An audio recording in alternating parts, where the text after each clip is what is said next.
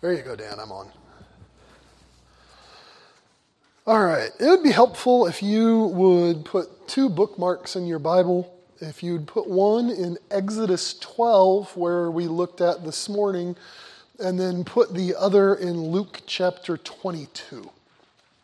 Okay, I want to make some reference to Exodus 12 and to Luke 22.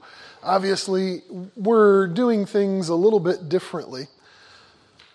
Just a couple of comments first. What we aren't doing, we aren't actually celebrating Passover here.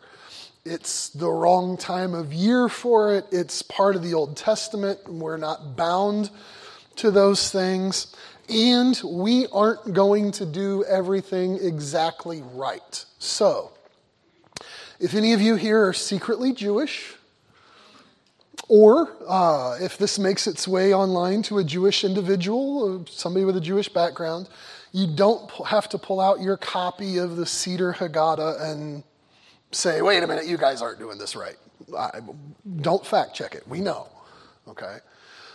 What we are doing, this is a demonstration for to be a teaching tool, and I pray that it's going to be a helpful demonstration. So if you are part of a Sovereign Grace Landmark Baptist church other than this one, and this makes its way to you online, I'm not here teaching people to be under the law. That's not what we're doing. We're just learning. I don't want to have this made into something that it's not, which is part of why the vast majority of y'all are just going to be observing, like literally watching this Passover demonstration and not directly participating. No folks should be in danger of leaving here this morning saying, oh, we celebrated Passover at church. We didn't, okay? One other disclaimer, it is very difficult to say we are going to do a demonstration of a typical Passover meal without trying to put it into some context of what time frame in history we're talking about. The Passover began in Exodus. We looked at Exodus 12 this morning. And throughout the centuries that followed, traditional elements have been added to what happened in Exodus. So, for example, when we read about the Passover in Exodus this morning in Exodus 12, there was no reference to any kind of wine, any cups to be used at all. And there's also, those things have been added over the years to Passover as the celebration is continued annually. So the first Passover in Egypt would have looked different than, say, the way Passover would have been celebrated in Solomon's day centuries later. And that would have looked different than the Passover celebration at the beginning of the New Testament that Jesus observed. And that would be different than the first few centuries of Jewish Christians who continued to celebrate Passover, and all of those are different than what modern Passover tradition includes. By the way, modern Passover tradition includes a process that takes about 4 to 6 hours. Y'all want to sign up for that this morning? I didn't think so. We're not going to do everything exactly right. Okay.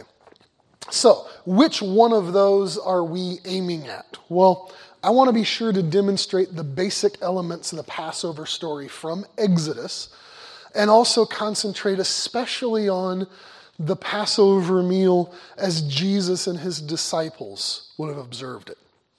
It's not our goal to try to recreate the entire Passover meal in all its details. If you want to know all the details, you can go online, Google Passover order, okay? I used the word Seder Haggadah earlier. Seder means order. Haggadah is a description. It's a detail of events. If you want to know the process, you can go look that up. You don't have to look it up and say, I think you left something out. My response is going to be, well, we left a lot out, okay?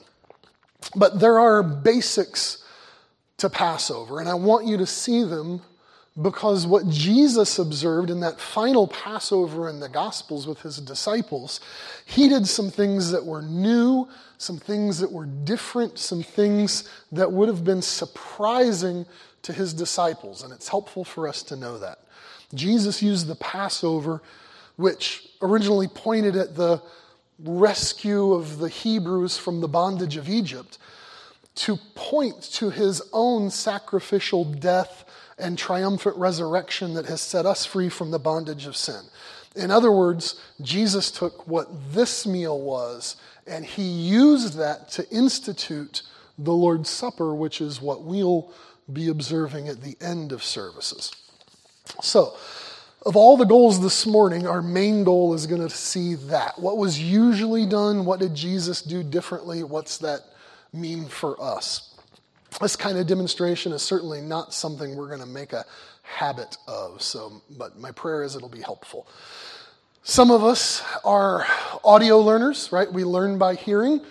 Some of us are visual learners. We learn by seeing. Some of us are tactile learners. We learn by touching or hands-on lessons. Jesus didn't hesitate to do that kind of thing.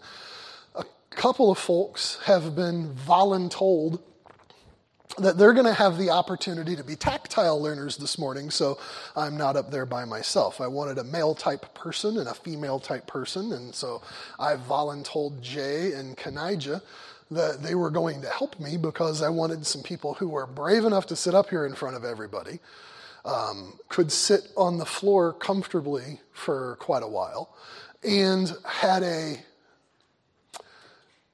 best way to describe it is an adventurous culinary palate, because some of the things with Passover, they're just not what we're used to. And so if you are interested in trying any of these things yourself, if you are curious and you want to know what they are, Tony's been kind enough that after service, you can go down to the kitchen. He has it to give you samples of it. And you will even get to try the lamb warm, which is something we won't, because the more I talk, the colder it's getting. Right? So, Jay, Kanijah, if you would come up here and help me. Jay, I'm going to have you on this side, and Kanijah, I'm going to have you on that side, and you can move that over there. Thank you very much.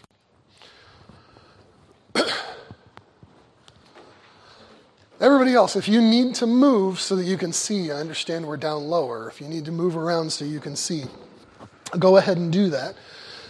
We need to get positioned. The position is reclining. So, get down in the floor, okay?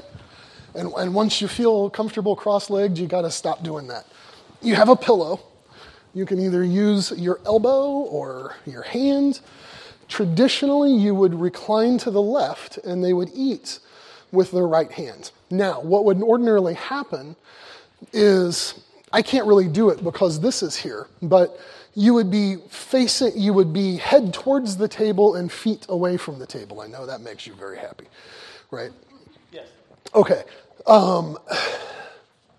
Many times in the Bible, you'll read in the Gospels that they sat down, or especially if it says they sat down to meat or they sat down for food.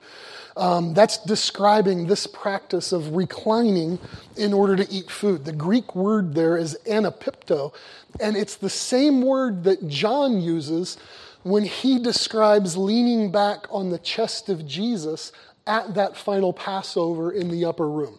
I really thought about putting 5 people up here, but I just don't think we're going to have room for it.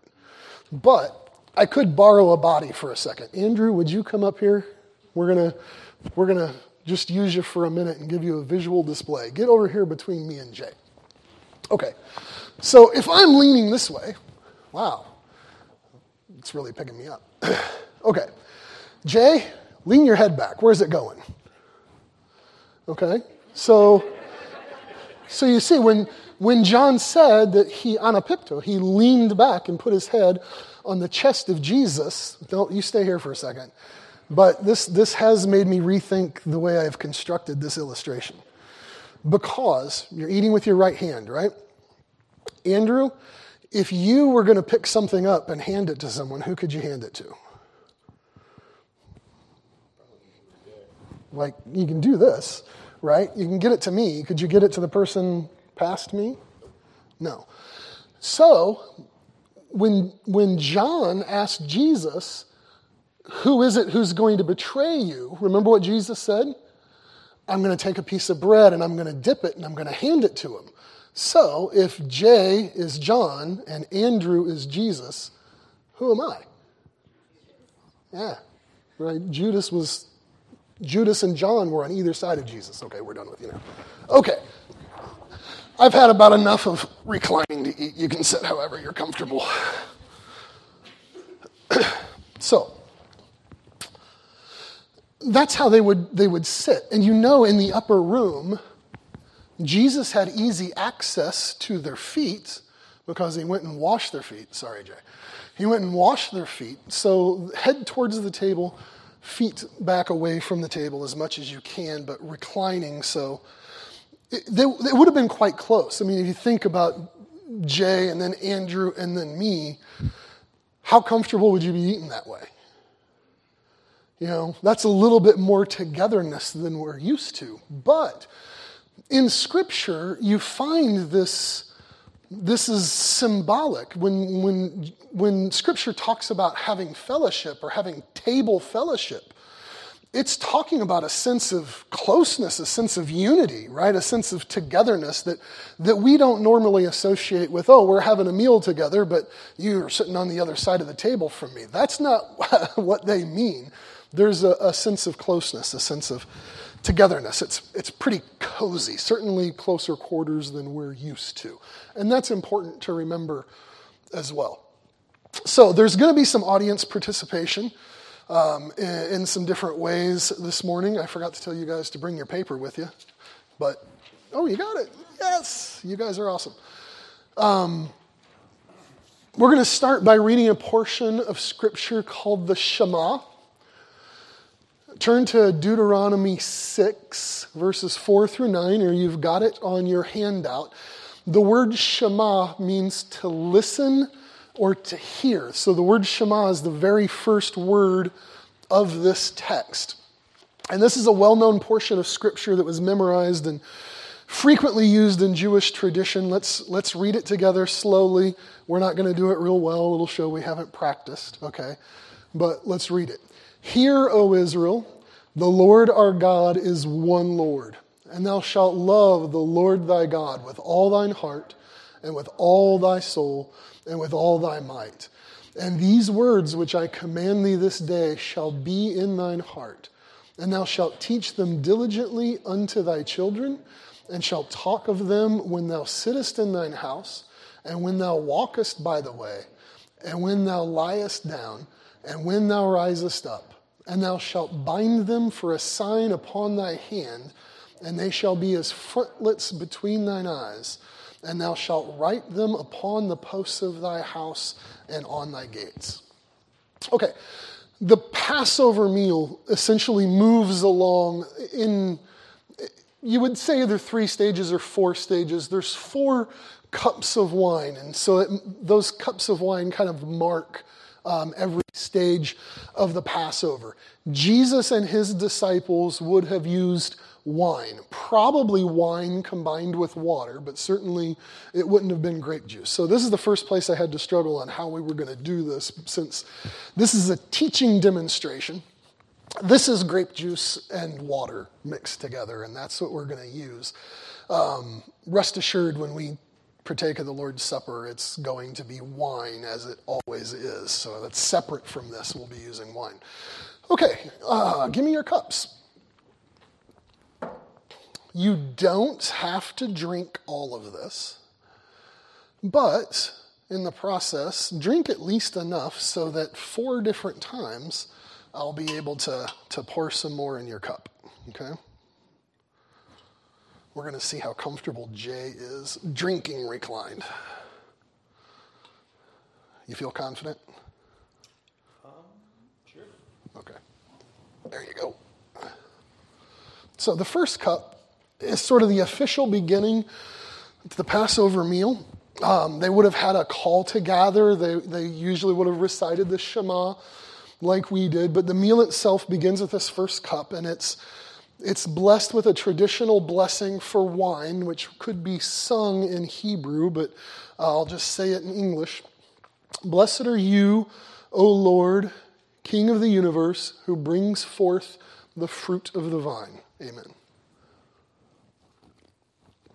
Now, I want you to see something that happens at this first Passover where Jesus begins right away to rearrange the disciples' thinking about this process that's happening. Look at Luke 22. As Luke 22 opens, Jesus is a wanted man, right? In verse 2 of Luke 22, the religious leaders are plotting to kill him. In verse 3, Judas Iscariot has already plotted to betray him. Verses 7 through 13, Jesus gives instructions on how the disciples are to find this upper room where they would observe the final Passover. And it reads like something out of a spy novel. Luke 22, starting at verse 7, then came the day of unleavened bread when the Passover must be killed. And he sent Peter and John, saying, Go and prepare us the Passover that we may eat. And they said unto him, Where wilt thou that we prepare?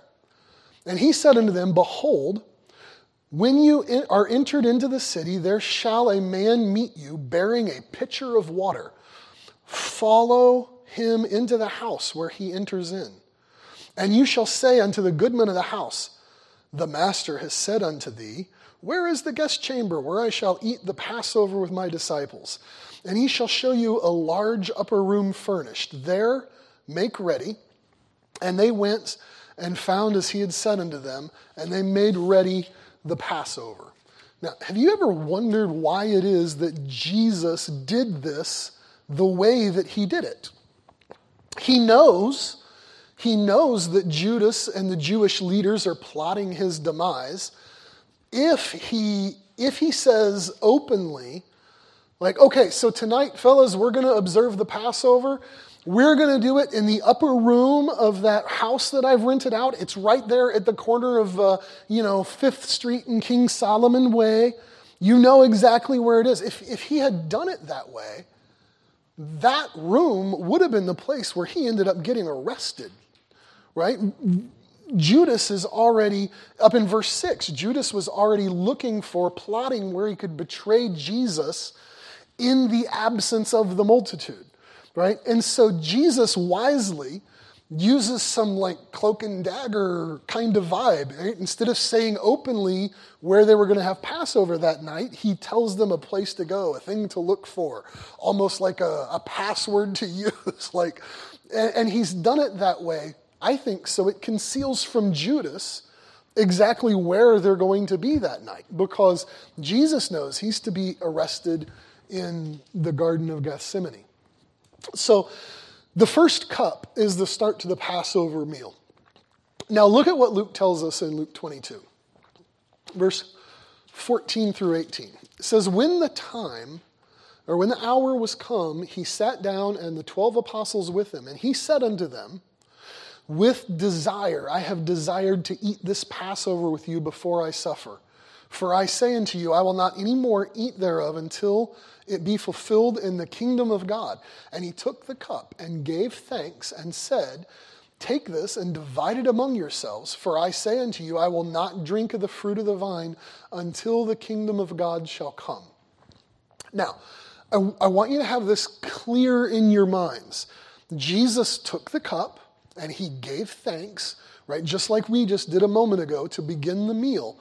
But that is not the institution of the Lord's Supper yet. I know it reads very similarly, but the part where he takes the cup and he gives thanks and he says, this is my blood, that's going to happen in Luke 22 down in verse 20, right? We're not there yet. That's later in the Passover meal.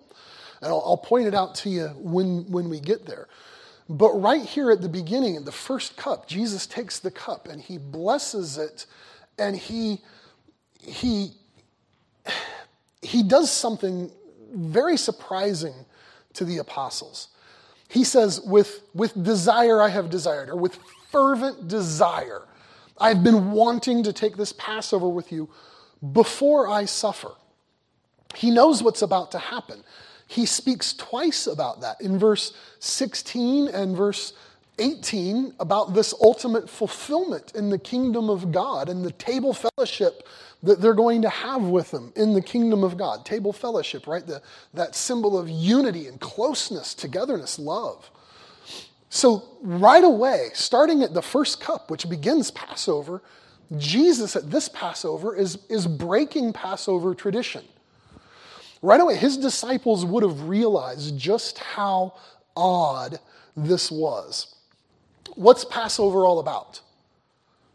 Passover is all about looking back, right? Looking back at the way God redeemed the people out of Egypt. It's about the past. It's about what God has done in redeeming the people. Jesus, from the very first moment of this Passover, says, I've longed for this. And the reason I've longed for this is because I want you to know there's this thing that's about what I'm doing to redeem the people of God, right? Jesus sees this forward focus of Passover that his disciples would have been surprised by. All those people who are redeemed by Jesus' blood out of the bondage of sin, they're going to have table fellowship with him forever. There's that expectation of the future. That's part of why I wanted to have this kind of demonstration. It's only through sort of understanding, well, how does Passover work, that we can then read what Jesus did and see that Jesus did something that was different with this final Passover. And we'll see how the Lord's Supper fits into this. So right away, the first cup is different. The next step in Passover is called the karpas, and it is a kind of appetizer for the meal, although it's not a horribly appetizing appetizer for the meal. It involved using a vegetable. Now, they could have used something like cucumber or radish, or very traditionally what they would do is a piece of romaine lettuce. And they would dip it in salt water. They'd roll it up. So take your lettuce, roll it up a little bit. You don't have to eat the whole thing, but just roll it up a little bit. Okay, so this is your salt water. Go ahead and mix it up. Make sure it's good and salty salt water. And have some karpas.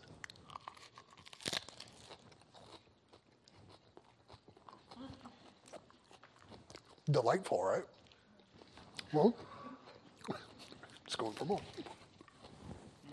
I said you're going for more. Just wait, it gets even better. It's about this time in a traditional Passover that the sort of teaching element of Passover comes in. Usually the youngest or very young children would ask what are called the 4 questions. And each one of those questions has to do with, well, what makes this night different? And understand, I know what time it is. We're going to use the term night or tonight because that's when Passover was usually done. That's how these questions are typically asked. These questions are designed to fulfill the command of Scripture. If you have Exodus 12, you can look in Exodus 12, verse 24 through 27. It says, "You shall observe this thing for an ordinance to thee and thy sons forever. And it shall come to pass, when you come into the land which the Lord will give you, according as he has promised, that you shall keep this service. And it shall come to pass, when your children shall say unto you, what mean ye by this service?" Right? What is this all about? That you shall say, it's the sacrifice of the Lord's Passover, who passed over the houses of the children of Israel in Egypt when he smote the Egyptians and delivered our houses. Okay? So, there is that expectation that there's a teaching from one generation to the next element to Passover. So, these 4 questions get asked. I really need a drink. These 4 questions get asked.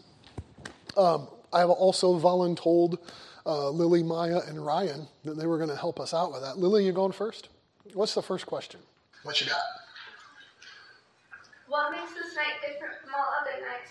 Why do we only eat bitter herbs tonight? Great question, Lily.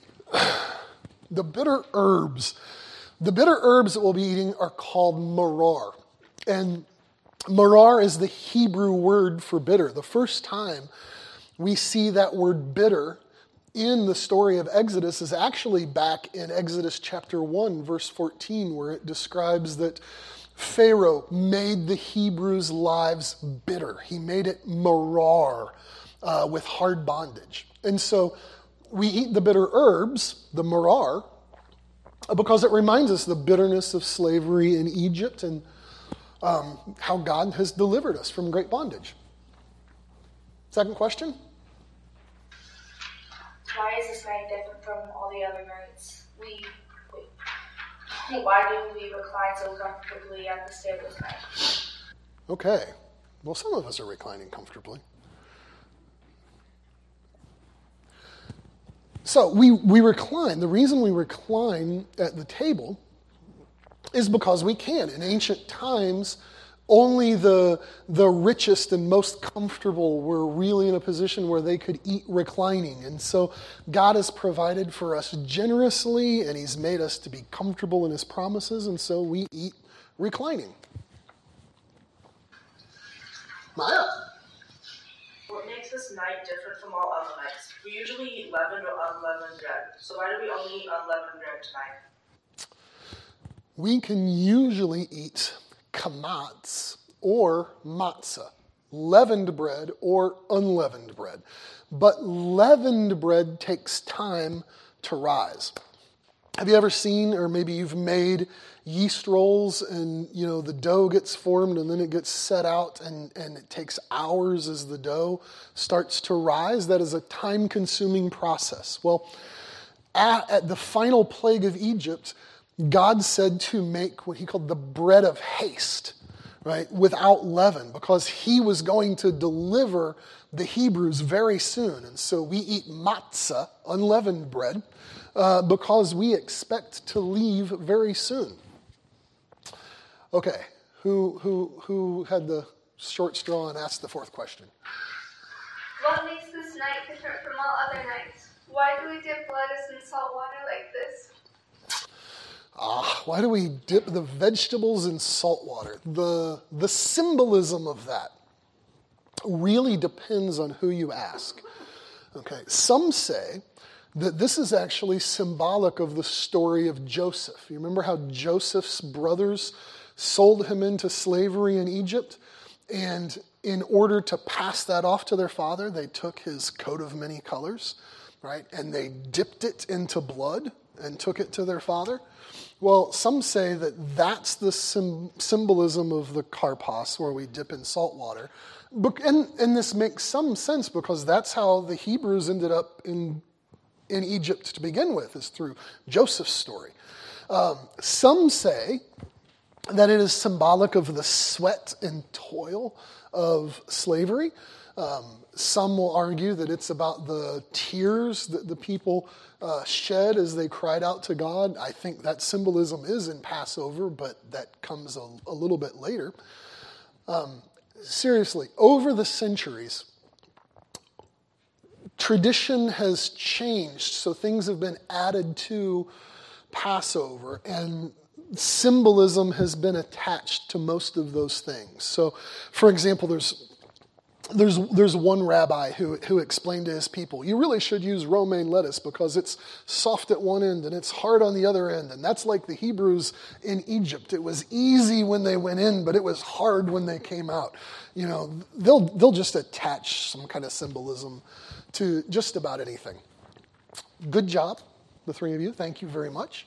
The retelling of the story of Exodus, the story of Passover, in a traditional Passover service would take probably a couple hours, at least an hour or two.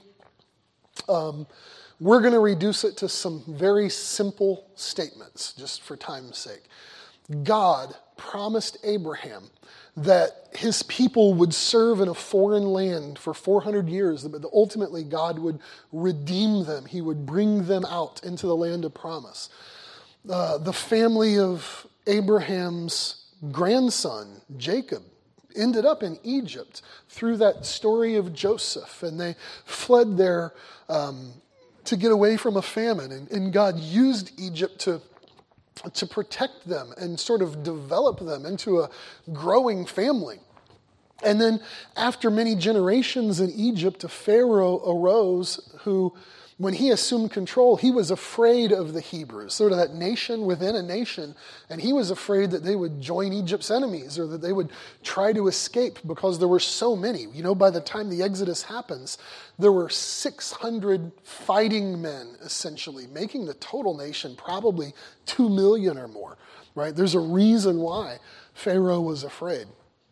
And so Pharaoh put them to almost impossible tasks, like, make bricks out of mortar, but you don't get the straw that you need in order to make the bricks. And when that didn't work, he tried different plans on how he would murder the infant Hebrew boys. And when the Hebrews cried out to God for a deliverer, Moses was sent by God in order to deliver the Hebrews out of Egypt. And God poured out plagues that showed his superiority over all of the false idols, the false gods of Egypt, right? He did plagues of blood and flies and frogs and lice and disease and boils and hail and locusts and darkness. And then finally, the final plague was that he was going to pass through Egypt and kill the firstborn of every family. In order to protect the Hebrews, God commanded the Passover, right? Take the lamb, kill the lamb, put its blood on the doorposts of your house, and when I see the blood, I will pass over you. And God used that final plague and the protection of the Passover lamb to deliver his people. And he's commanded them to observe this every year as a memorial. Okay, so things are going to speed up here just a little bit. We haven't even gotten to the main part of the meal yet. But it's time for the second cup. So let me pour a little bit more for you.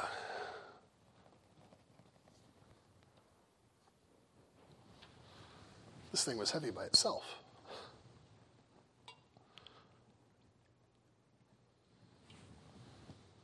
All right, a little more for me.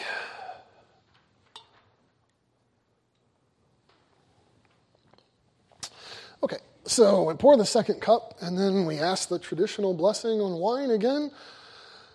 Blessed are you, O Lord, King of the universe, who brings forth the fruit of the vine. Amen.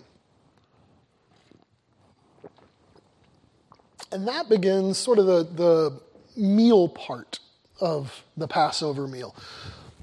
Let me ask, does anybody remember the name of the man who taught the Apostle Paul? Like when he was Saul, Paul sat at the feet of Gamaliel. Right. Well, Gamaliel is still a respected rabbi today. And Gamaliel said there were three essential elements of a traditional Passover. And that would be the matzah, the unleavened bread, the bitter herbs, and we have that, and the roasted lamb. Although every time they have Passover, they point out that Gamaliel said this, but Gamaliel actually Exodus chapter 12, verse 8 describes those three things. I'm going to maybe take this out of my pocket and see if it stops cutting out.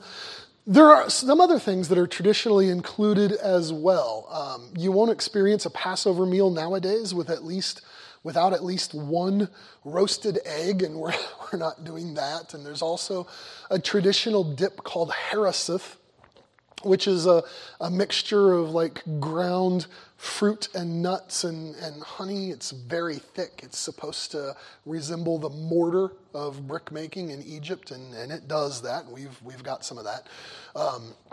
I didn't want to skip that part because that's actually the one thing about Passover I think tastes really good, even though it doesn't look great. Joy was nice enough to make the harasith, and so we'll have that. The bread is basically the same bread as I would make for the Lord's Supper. I made this morning. And traditionally they would have 3 pieces, and I'm not going to go into the whole way that they would ordinarily have done this, but I did have 3 pieces. And it is unleavened bread. And so in a Passover meal, the bread is broken, of course, it's blessed first. So the traditional blessing on bread is, "Blessed are you, O Lord, King of the universe, who brings forth bread from the earth."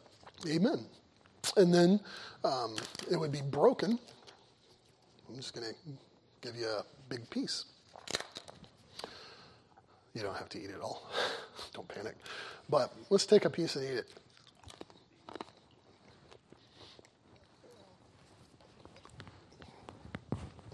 So this continues to sort of the main part of the meal. Next up is the maror, the bitter herbs. Y'all, you got maror here in your cup. It's the white stuff. It is pure horseradish ground into a paste with a little bit of vinegar added to it. We're going to take a piece of lettuce. We're going to dip it in there. As a word of caution, you might want to not use too much because remember earlier when I said there is a part of Passover where the tears are remembered? This is it. This is supposed to make you cry. Okay? I'll see if it does.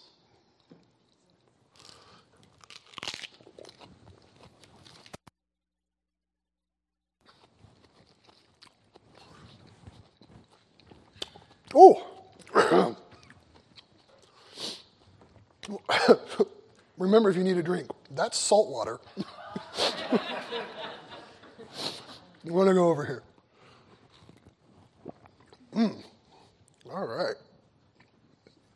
There's another well-known rabbi who suggested a different way of doing this. I know, now I tell you, right?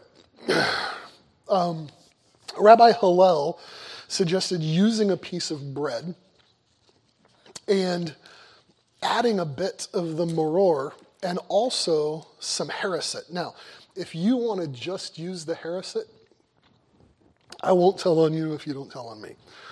All right? But he would take it and use both, right? And put it together. And this is actually in traditional Passover called the Hillel sandwich. All right? See if you like it.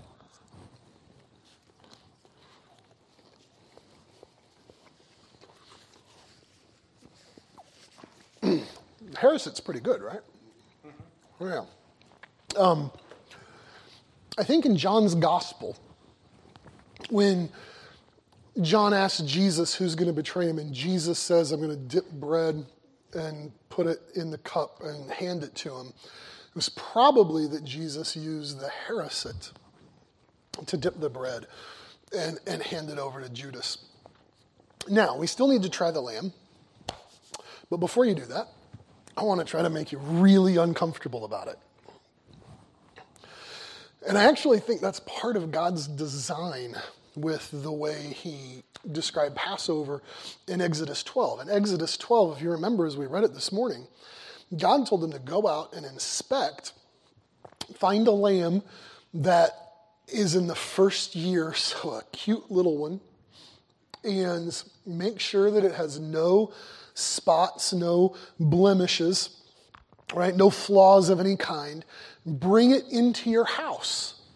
And when you brought it into your house, it stayed in your house for 5 days. If I brought a lamb into the house, do you think you'd go 5 days without you or your sisters naming it? Probably not, right? I mean, how often do you think in the course of that 5 days as they brought this lamb into their house that they actually grew a little bit attached to it over the course of those 5 days? I know my girls would probably name the silly thing. And then after those 5 days, you have to take the lamb out and you have to slaughter it. You have to slit its throat with a knife. The blood has to be caught in a basin, and you take this little bushy plant called hyssop and you dip it in there like it's a paintbrush, and you put that blood all over the doorposts of the house. For your safety and the safety of the people in your house, you have to pass through that blood. And when God sees the blood, he's going to pass over you. The lamb was to be roasted whole, and it was to be consumed in its entirety. If you didn't have enough people in your house to eat the whole lamb, then you needed to seek out a neighbor who was in the same situation. All of you stayed in one house and you ate the whole lamb. It was to be consumed in its entirety. In the event that something was left over, it had to be completely burned up the next morning. Okay, so some cold lamb. No leftovers.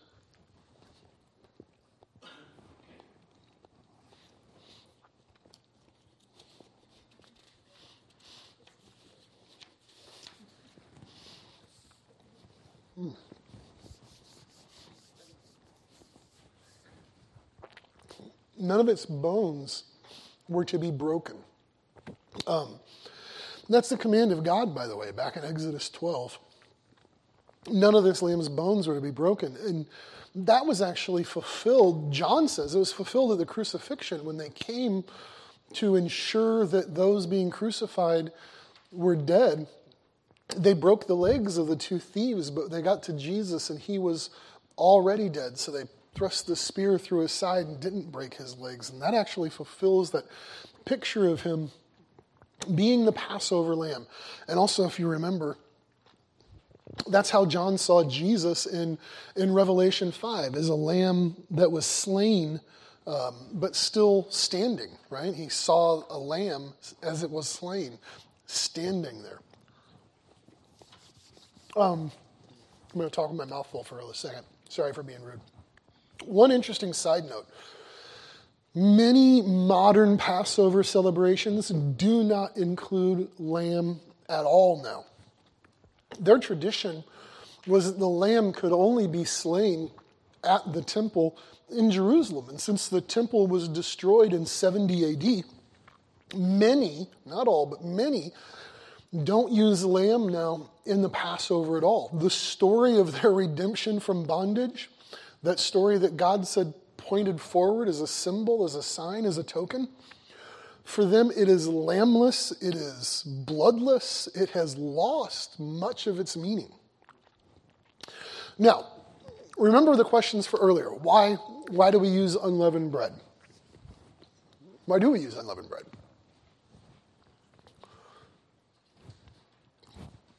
Anybody? Why do we use unleavened bread?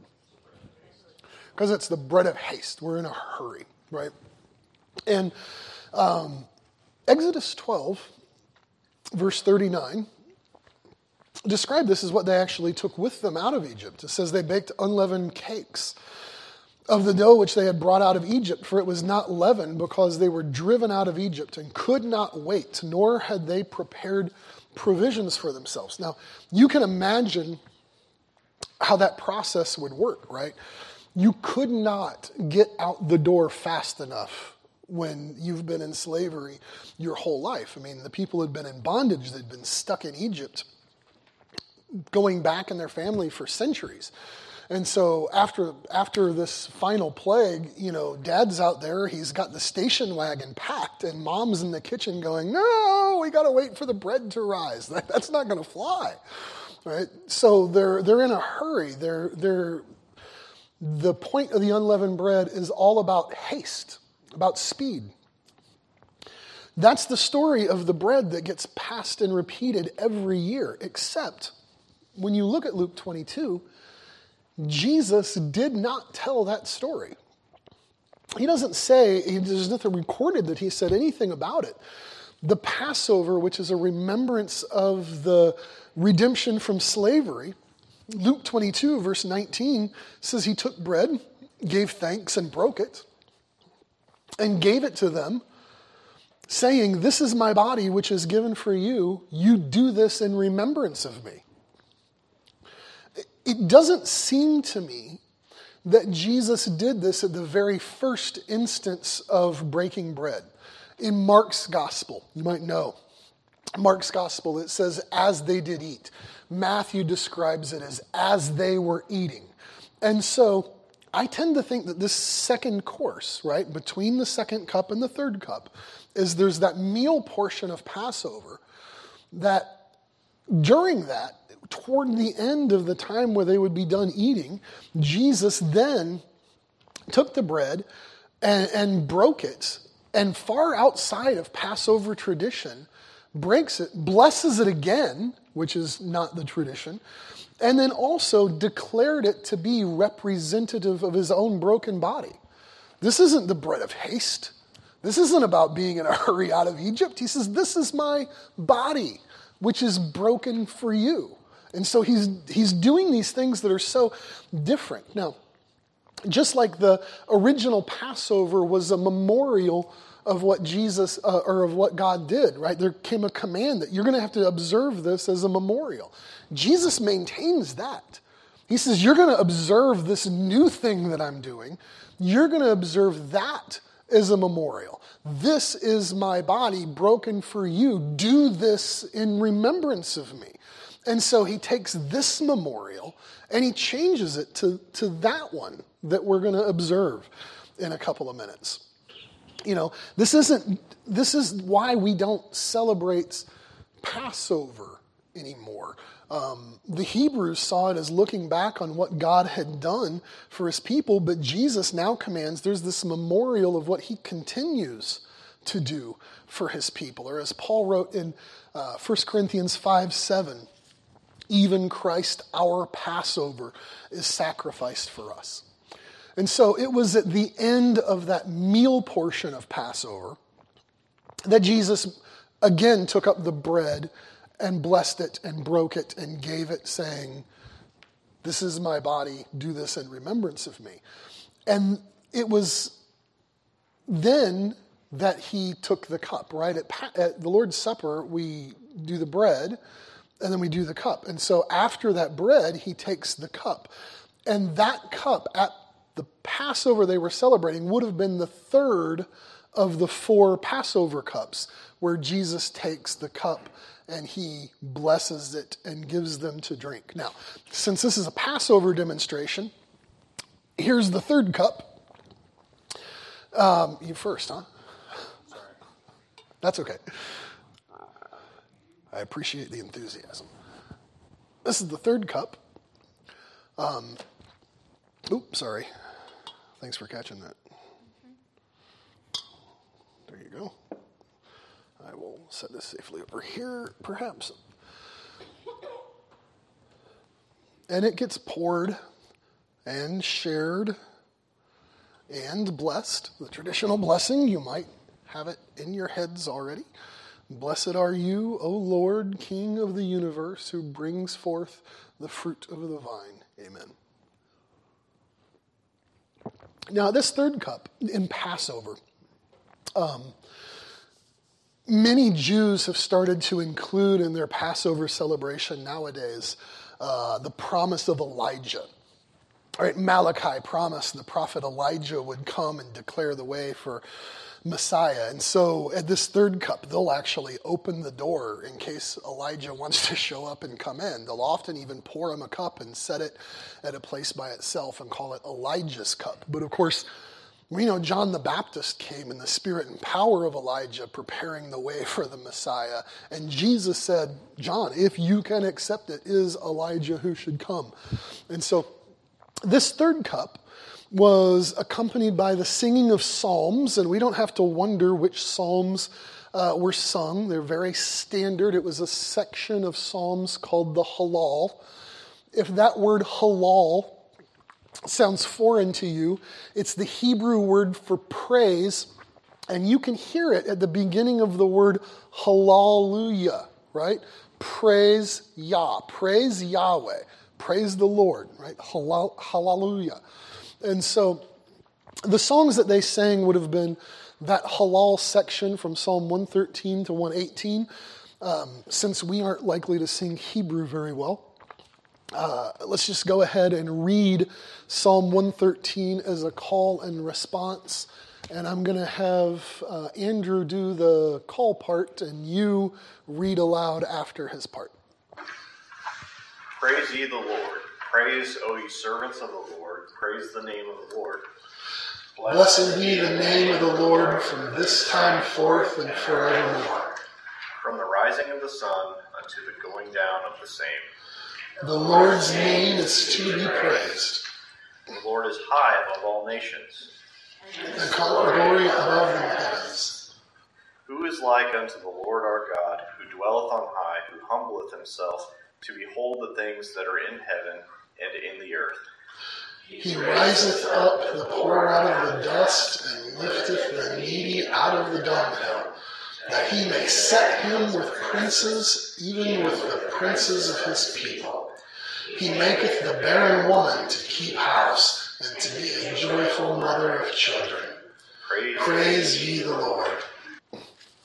Okay, so that brings us to the fourth cup. Either just before or just after those psalms of praise, the participants drank the final of the 4 cups of Passover.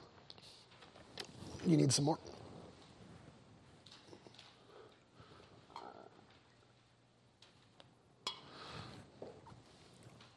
Oh. Okay. All right. Blessed are you, O Lord, King of the universe, who brings forth the fruit of the vine. Amen. Now, that would be the conclusion. Drinking that cup would be the conclusion of Passover. But if you remember, a few minutes ago, as we were talking about what Jesus did as he instituted the Lord's Supper, between that second and third cup, when they were having the meal portion, in the middle of that meal, as they were eating, he's taking up bread again and blessing it again and breaking it and telling them, take it, eat it. This is my body.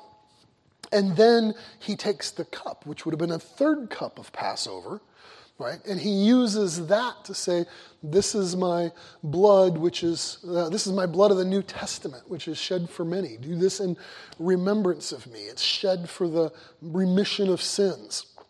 And so he took Passover, and what was very traditional, very sort of a very routine event for the disciples, and he said he's been wanting to do this Passover, right? With desire I've desired, or with fervent desire I've wanted to take this Passover. And he makes it something fresh and something new, and he makes it clear that it's portions of it are pointing to him. Now, as much as the Passover was given to the Hebrews as an identifier that they were redeemed of God, they were a distinct people that were taken out of the world, Jesus takes this final Passover with his disciples, with believers, with the earliest Christians, and he does something new and better and different. He gives it to his church, reminding them that they are the community of faith that has been redeemed, that has been taken out of the world, and that for their sin, his body was broken, and for their sin, his blood was shed. Which, by the way, is one of the many reasons why when we observe the Lord's Supper, we do it as members of a church. It's not the goal of excluding anyone from a blessing, but it's to observe it as a united community of faith the way that Jesus intended. So, Jesus instituted a different kind of supper at that final Passover. And one thing, the last thing I want you to see is that he left the old one, right? He starts this new supper, and he left the old one unfinished. We just took the fourth and final cup of Passover. Do you think Jesus did that? Not last time. He didn't. You know, the last Passover is still going forward.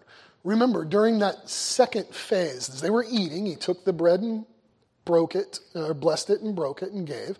And then he took the cup, which would have been the third cup of Passover, and he blessed it and said, this is my blood, which is shed for many for the remission of sins, and he gave it to them. And then he moved right into that third cup and that third section of Passover. Here's how Matthew's gospel describes it. Matthew 26, verses 27 through 30. He took the cup, so that would be the third cup. He took the cup and gave thanks and gave it to them, saying, drink ye all of it, or all of you drink of it.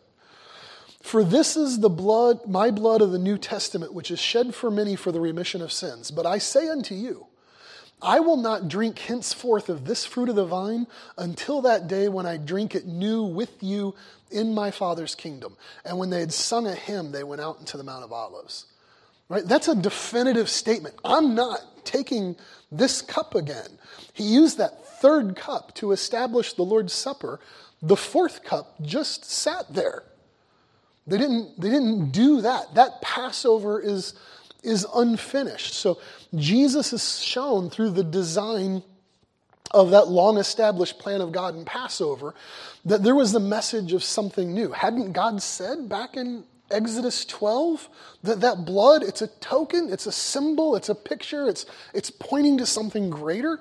And now Jesus said, well, this wine is my blood of the new covenant, which is shed for you. This bread is my broken body, which is broken for you. So now you've got a better celebration. You can remember the redemption of the past, and you can look forward to that day where I will sit with you in my Father's kingdom, at my Father's table, right? Table fellowship, close, united, personal, intimate. And now he says, now let's sing those praises of Psalms and leave the rest of it there. And that's what they do. They sing a hymn and they go out into the Mount of Olives. The fourth cup, waiting that unity we'll have with him in the Father's kingdom. This final Passover that Jesus did, it's an incomplete Passover. And so it's ongoing. Back in Egypt, that long night of the final plague ultimately ended. Passover was done. The people could come out of their houses. But they were to remember there was the ongoing recollection of it because the day was coming where they should see that picture in something new, in someone new. Right? And so now Christ is our Passover. He is the blood that protects us. It's by being in him, right? He's the hiding place. And this Passover, this final one, after he says that, is going on forever because there's no morning coming where you are walking out of the house and leaving the blood of Jesus behind. It is a daily living in him. You're never to walk outside and leave him.